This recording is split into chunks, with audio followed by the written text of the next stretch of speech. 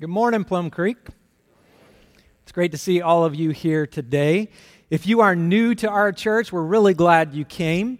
You picked a great Sunday to be here. We're going through a long series called The Gospel, and it's a journey through the life and the ministry of Jesus in chronological order. And we've come to a really good part of the story. In the middle of this big gospel series, we're in a smaller series called Awestruck. And we're looking at these moments when Jesus said something or did something that left people in complete awe.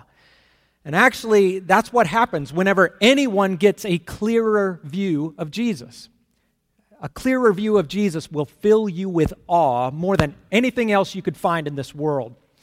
So by the time we leave here this morning, my prayer is that all of us will be able to see Jesus more clearly, and that we'll have a deeper understanding of what he wants to do in our lives. And I believe that can happen today. I got to tell you, I have been looking forward to preaching this message all week. We're going to look at the story where Jesus fed 5,000 people with a couple of fish and 5 loaves of bread. And I'll be honest with you, when I saw this passage coming up on our preaching calendar, I wasn't particularly excited. It is a good story, but I've just heard it so many times.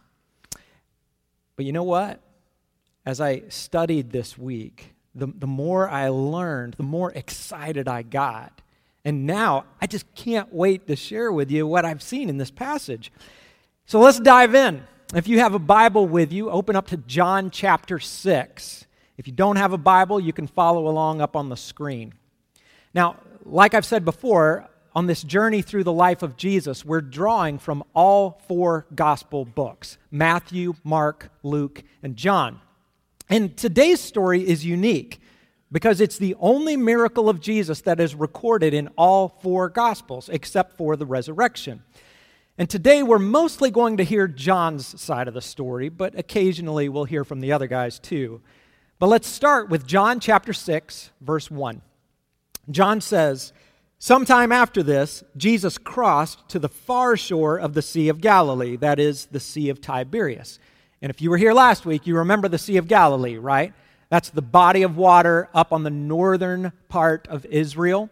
It's where Jesus calmed the storm. So they crossed the Sea of Galilee, and a great crowd of people followed him because they saw the signs he had performed by healing the sick. Then Jesus went up on a mountainside and sat down with his disciples. The Jewish Passover festival was near. Okay, let's stop right there for a second. We need to get our bearings. The ministry of Jesus was about 3 years altogether, and this story takes place at the end of year 2. So we're about 1 year away from the crucifixion and the resurrection. And at this point in Jesus' ministry, he is at the height of his popularity. He draws a crowd wherever he goes. He is a celebrity. And you know, a lot of people think they would love to be famous, but when you learn about the everyday life of a celebrity, it's exhausting. Because sometimes you just want to go out and have dinner without someone hounding you for an autograph. And sometimes you want to get in and out of the grocery store without worrying about the paparazzi. But this is kind of where Jesus is.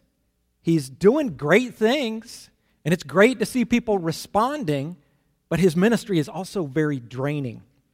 That's especially true in the time frame right before today's story. Jesus is coming out of a season that is very busy and very intense. It was a time of highs and lows. On the high side, the 12 apostles had just returned from a special mission. Jesus had sent them out to preach the gospel and heal the sick. And they came back from that mission all excited. They were like, "Jesus, it was amazing. God actually used us to perform miracles." So that was great. But about that same time, Jesus got a visit from several disciples of John the Baptist. And those disciples brought devastating news. John the Baptist was dead. He was beheaded by a ruler named Herod. And you know, Jesus loved John.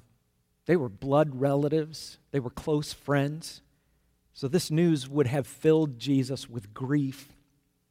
You have these intense emotions side by side.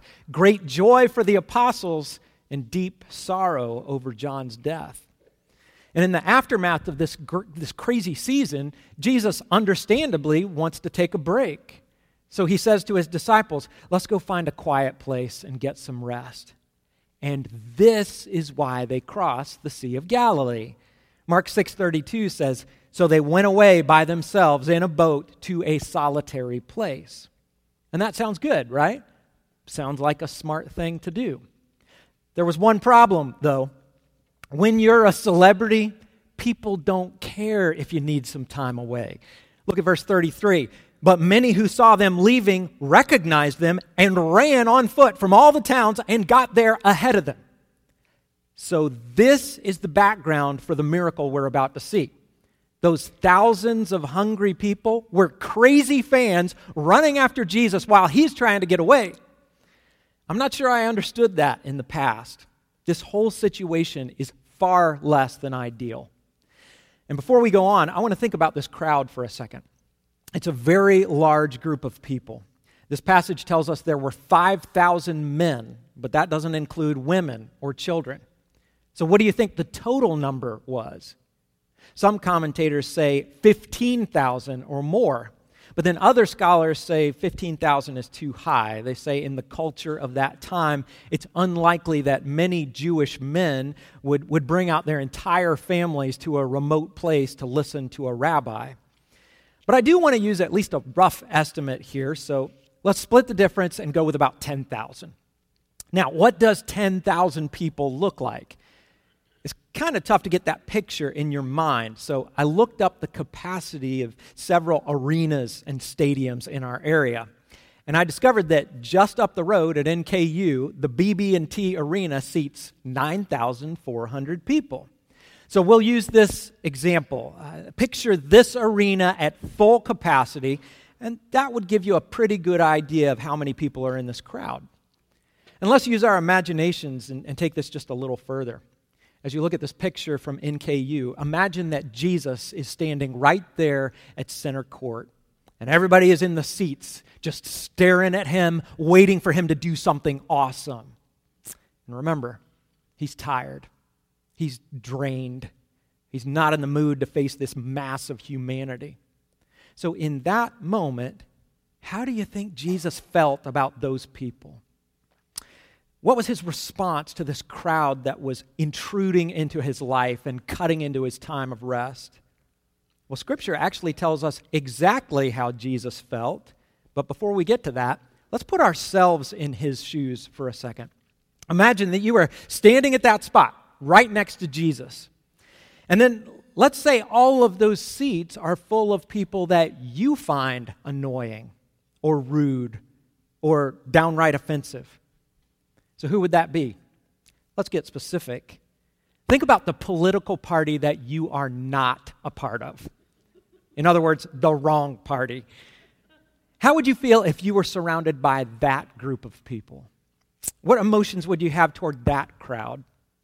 Or we could trade that group out for someone different. You could also think about a particular generation that just gets on your nerves, or a nationality, or an ethnic group that feels very different or even dangerous. You could think about 10,000 refugees or immigrants.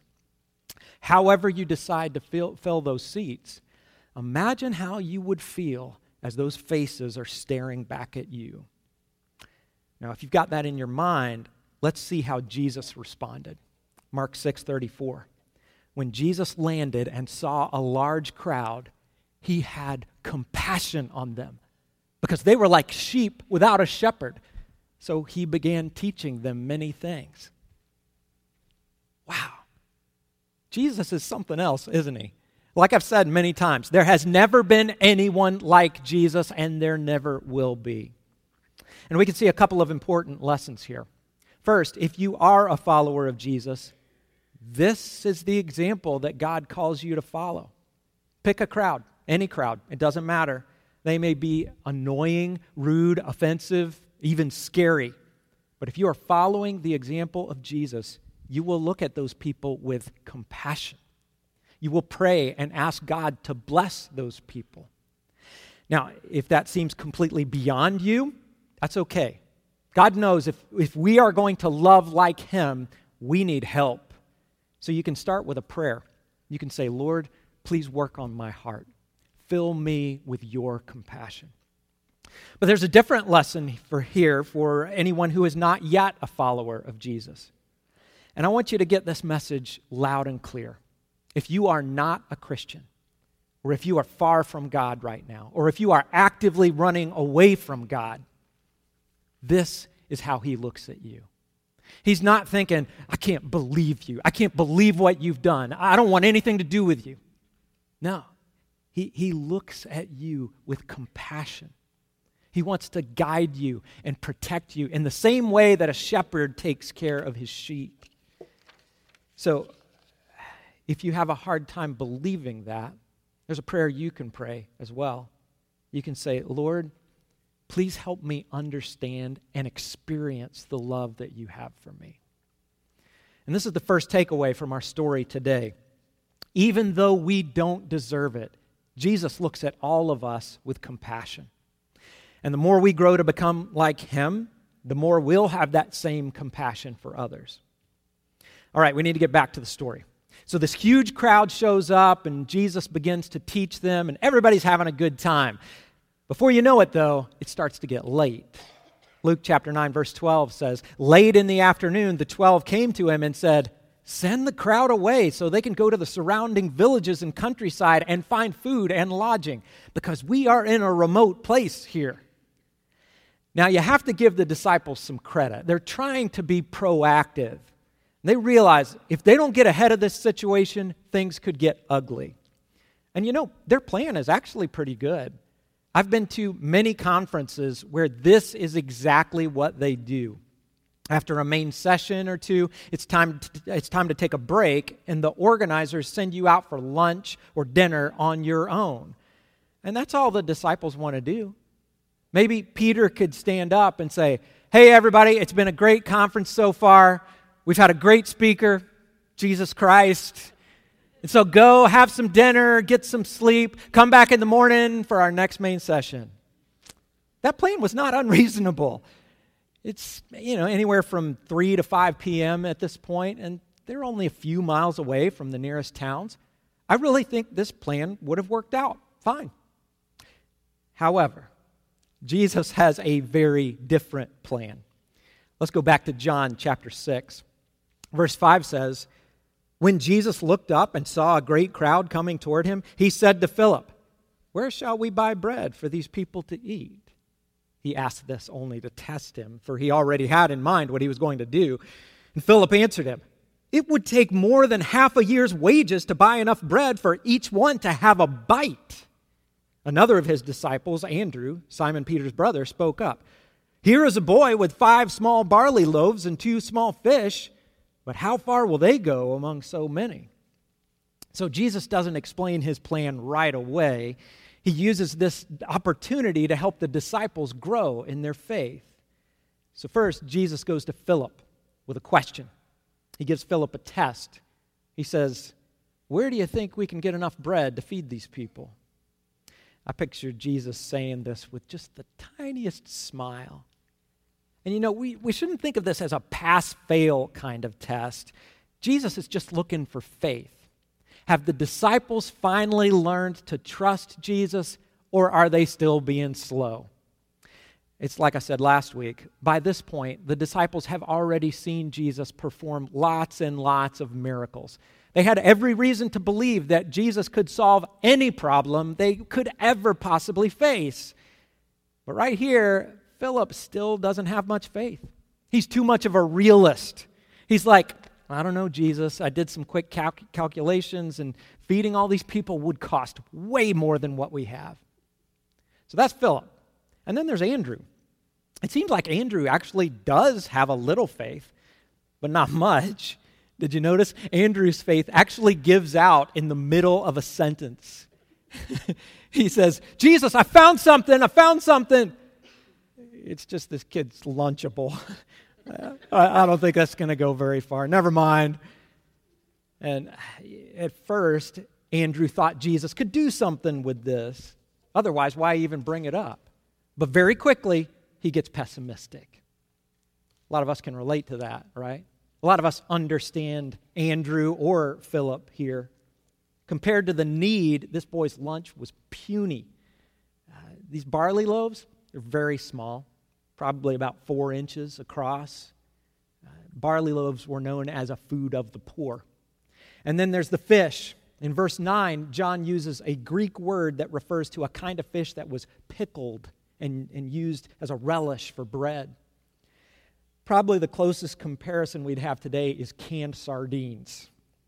So yeah, the disciples would look down at this sad little snack, and then they'd look out at those thousands of people, and they'd be thinking, Jesus, can we go back to our plan?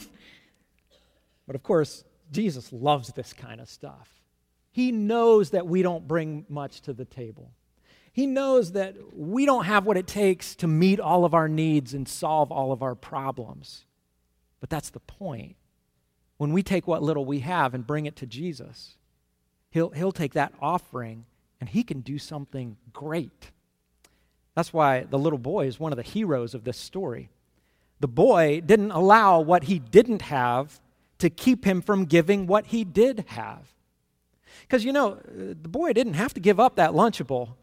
When Andrew walked up and said that Jesus wanted his food, he could have said, sorry, sir, this is my whole lunch. It's not going to help you anyway. Or the boy could have just ran into the crowd and disappeared. But that's not what he did. The boy gave us an example of what God wants to do with us.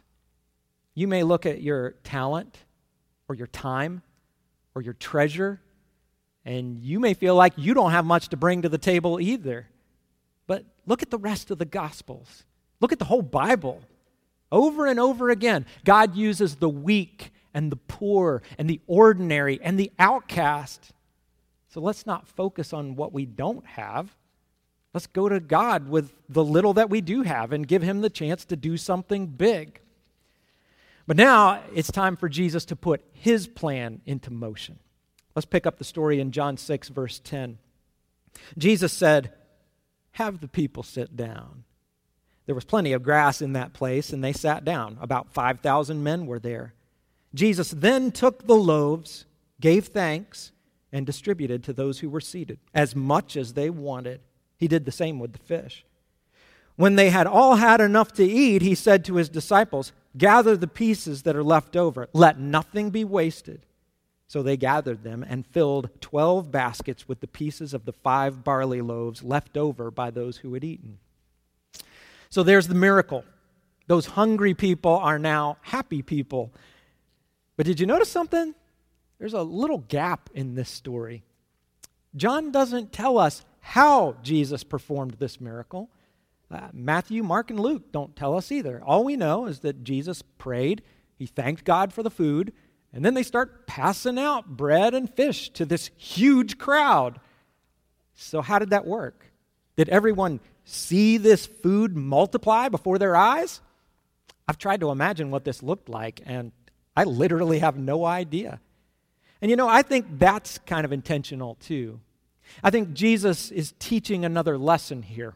Jesus shows us that God is able to meet all of our needs, and He also wants to meet our needs. We don't know how Jesus did what He did, just like we don't know how God will provide for our needs today. We just need to trust Him. But this is another way that we're like the disciples. The disciples should have had a strong faith by this point because they saw Jesus perform many, many miracles.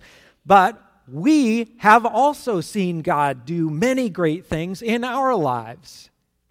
If you're not sure about that, make a list of every good thing that has ever happened to you.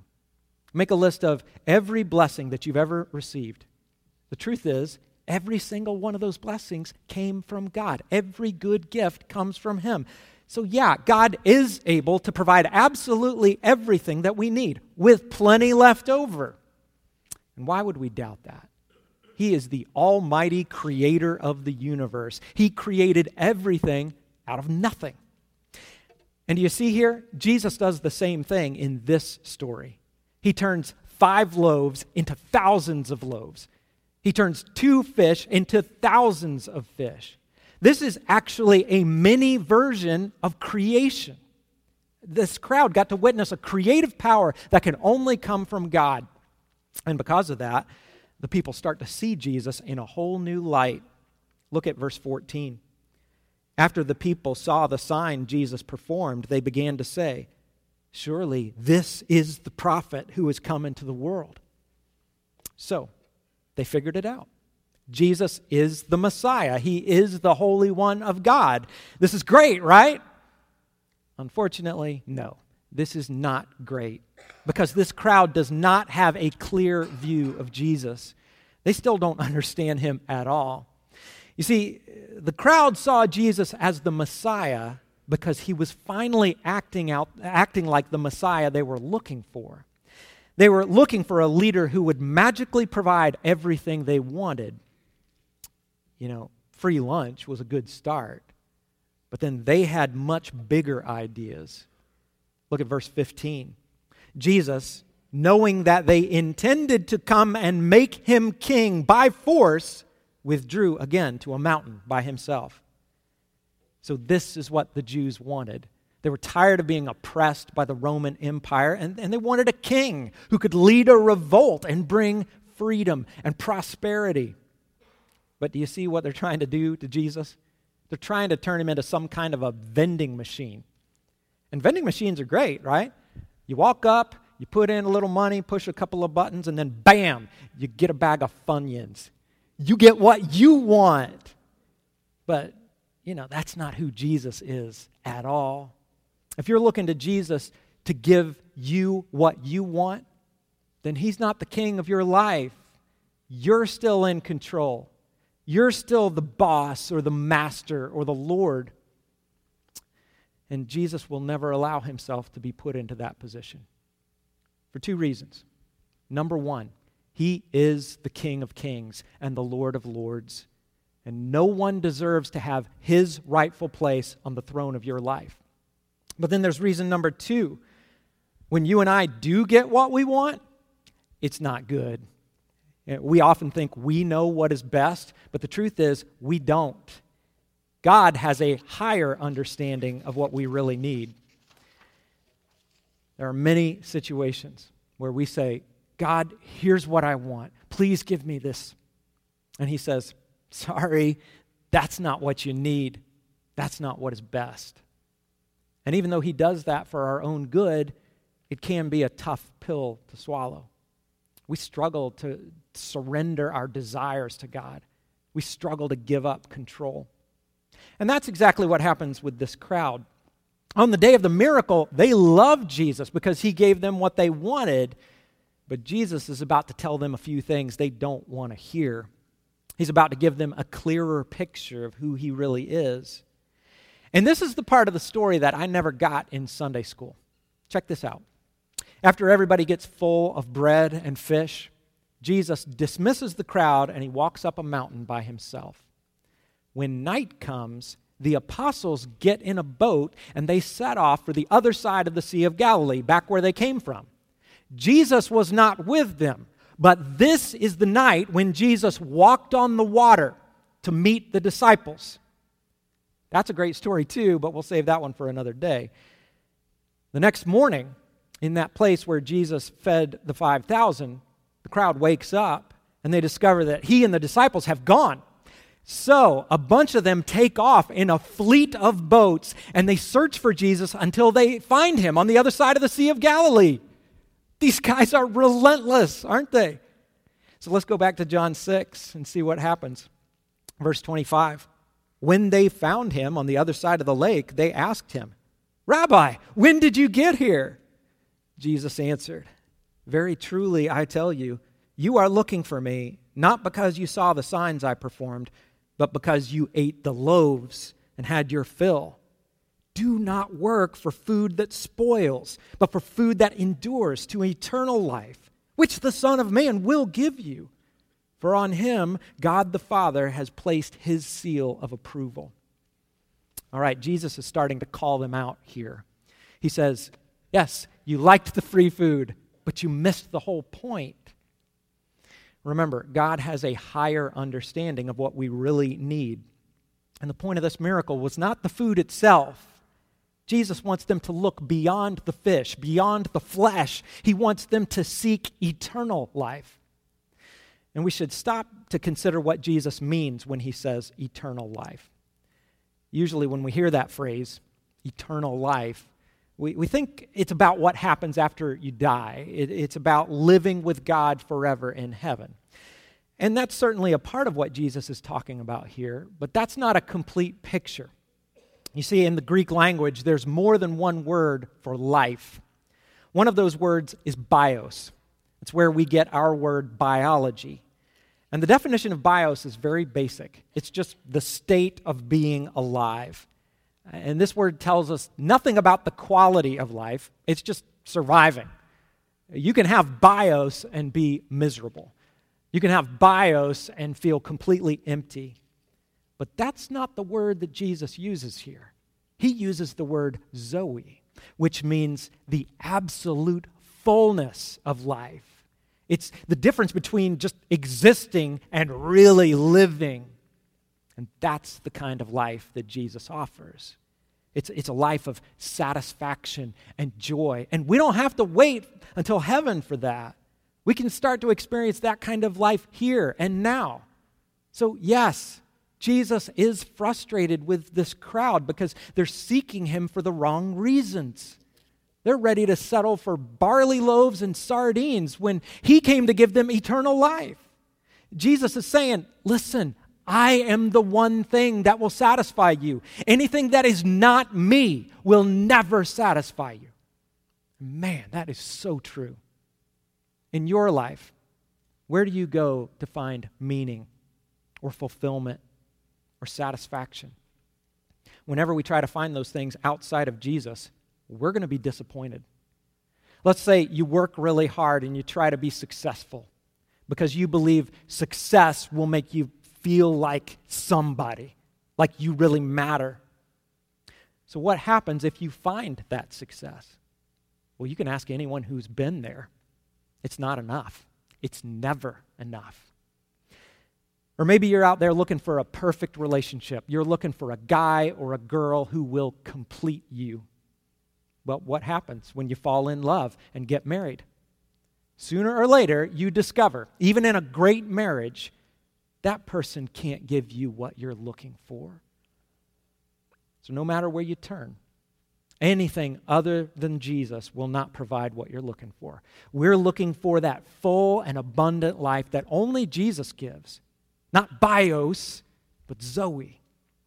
So this is what Jesus is trying to communicate to this crowd. Jesus wants them to know that he is not only the giver of this spiritual and eternal bread, the giver of the bread is himself the bread.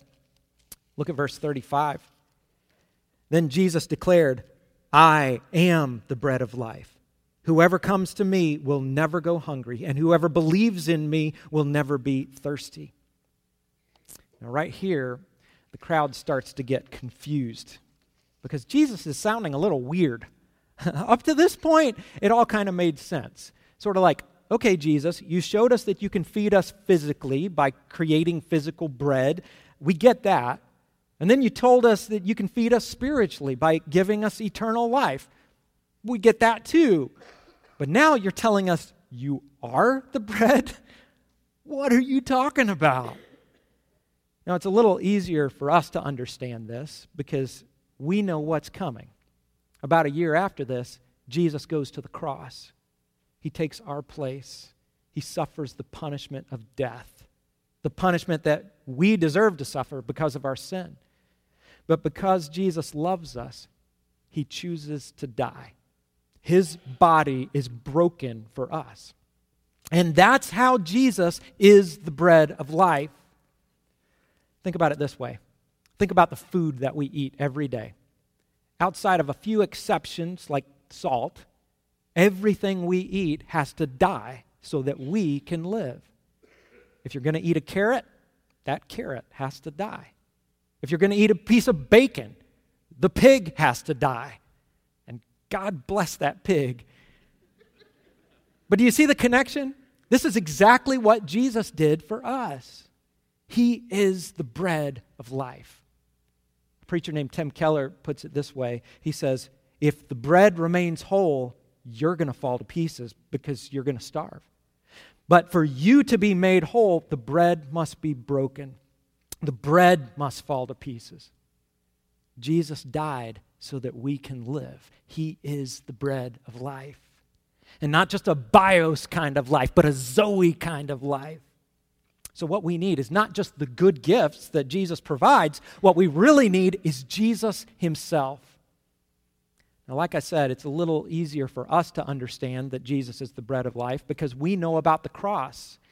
We also know about communion, the Lord's Supper. We know that the bread represents the body of Jesus and the cup represents the blood of Jesus. We eat the bread and we drink from the cup because we remember his sacrifice. But this crowd doesn't know about any of that. And that's tough because this is the day when Jesus introduces the idea of the Lord's Supper. And let me tell you, this idea does not go over well with this crowd. Not at all. Listen to this. Jesus said to them, very truly I tell you, unless you eat the flesh of the Son of Man and drink his blood, you have no life in you. Yikes. Without any context, that statement would be shocking to any audience, but especially to this Jewish crowd. They are incredibly offended. They find this teaching repulsive, and that's really sad because they're clueless as to what he's really talking about. But you know, if they had decided to stick around and really listen, Jesus would have been happy to explain what all of this means. But they didn't stick around. Look at verse 66. From this time, many of his disciples turned back and no longer followed him. Jesus has been preaching a sermon here. Some call it the bread of life sermon. But when it's over, that large crowd just walks away from Jesus. Some say this is the most unsuccessful sermon ever preached because Jesus starts with thousands and he finishes with just a handful. But you know, Jesus wanted them to understand. He wanted them to receive him as the bread of life. Remember, he looked at this very crowd and he had compassion for them. He makes this offer of eternal life to anyone and everyone, but we do have to receive it. And to receive the life that only comes from Jesus, we must accept him for who he is, not who we want him to be. It was a tragic thing when this crowd rejected Jesus. They just didn't want to hear his hard teaching. They just weren't ready to give him their trust and their allegiance. But the reality is, it's no different today. Jesus has hard teaching for us as well. Remember that example where you're standing in the arena and you're surrounded by these people who are different or intimidating or just hard to love. That's not some abstract concept. Jesus calls us to love everyone, even our enemies. That's a hard teaching. He also calls us to forgive others as many times as it takes. That's a hard teaching too. So what are you going to do? Will you listen to him? Will you receive him? Will you follow where he leads, even when it's tough? You know, when that crowd walked away from Jesus, he turned to the 12 and he said, "Do you want to go away too?" And I love Peter's response. Simon Peter answered him, "Lord, to whom shall we go? You have the words of eternal life." That's it. I love that. I relate to that so much. Because whenever I've wrestled with doubt, whenever I've looked other places trying to find peace or satisfaction, whenever I've wanted an easy path, I've learned that there is nothing, there is no one who can take the place of Jesus. So I'm basing my whole life and my whole eternity on him. My prayer is that all of us will do the same. Let's pray. Father, this morning, I thank you so much for Jesus. As we look at Jesus and really listen and get a clearer picture of who he really is, we are awestruck. And I thank you so much that you sent Jesus for us. You had compassion and love for us when we did not deserve that. And Lord, I thank you for offering this gift of eternal life that starts now and continues forever. And I know, Lord, that there are so many people in this world who have not yet received that gift. Maybe some in this room. So God, I pray that you will use us as a church, use us as individuals, and I pray that you will speak directly to the hearts of those who need to receive this gift. And I pray that they'll accept it. I pray that each of us will trust in you to provide what we really need, and we know you know that far more than we do. So we pray these things in Jesus' name. Amen.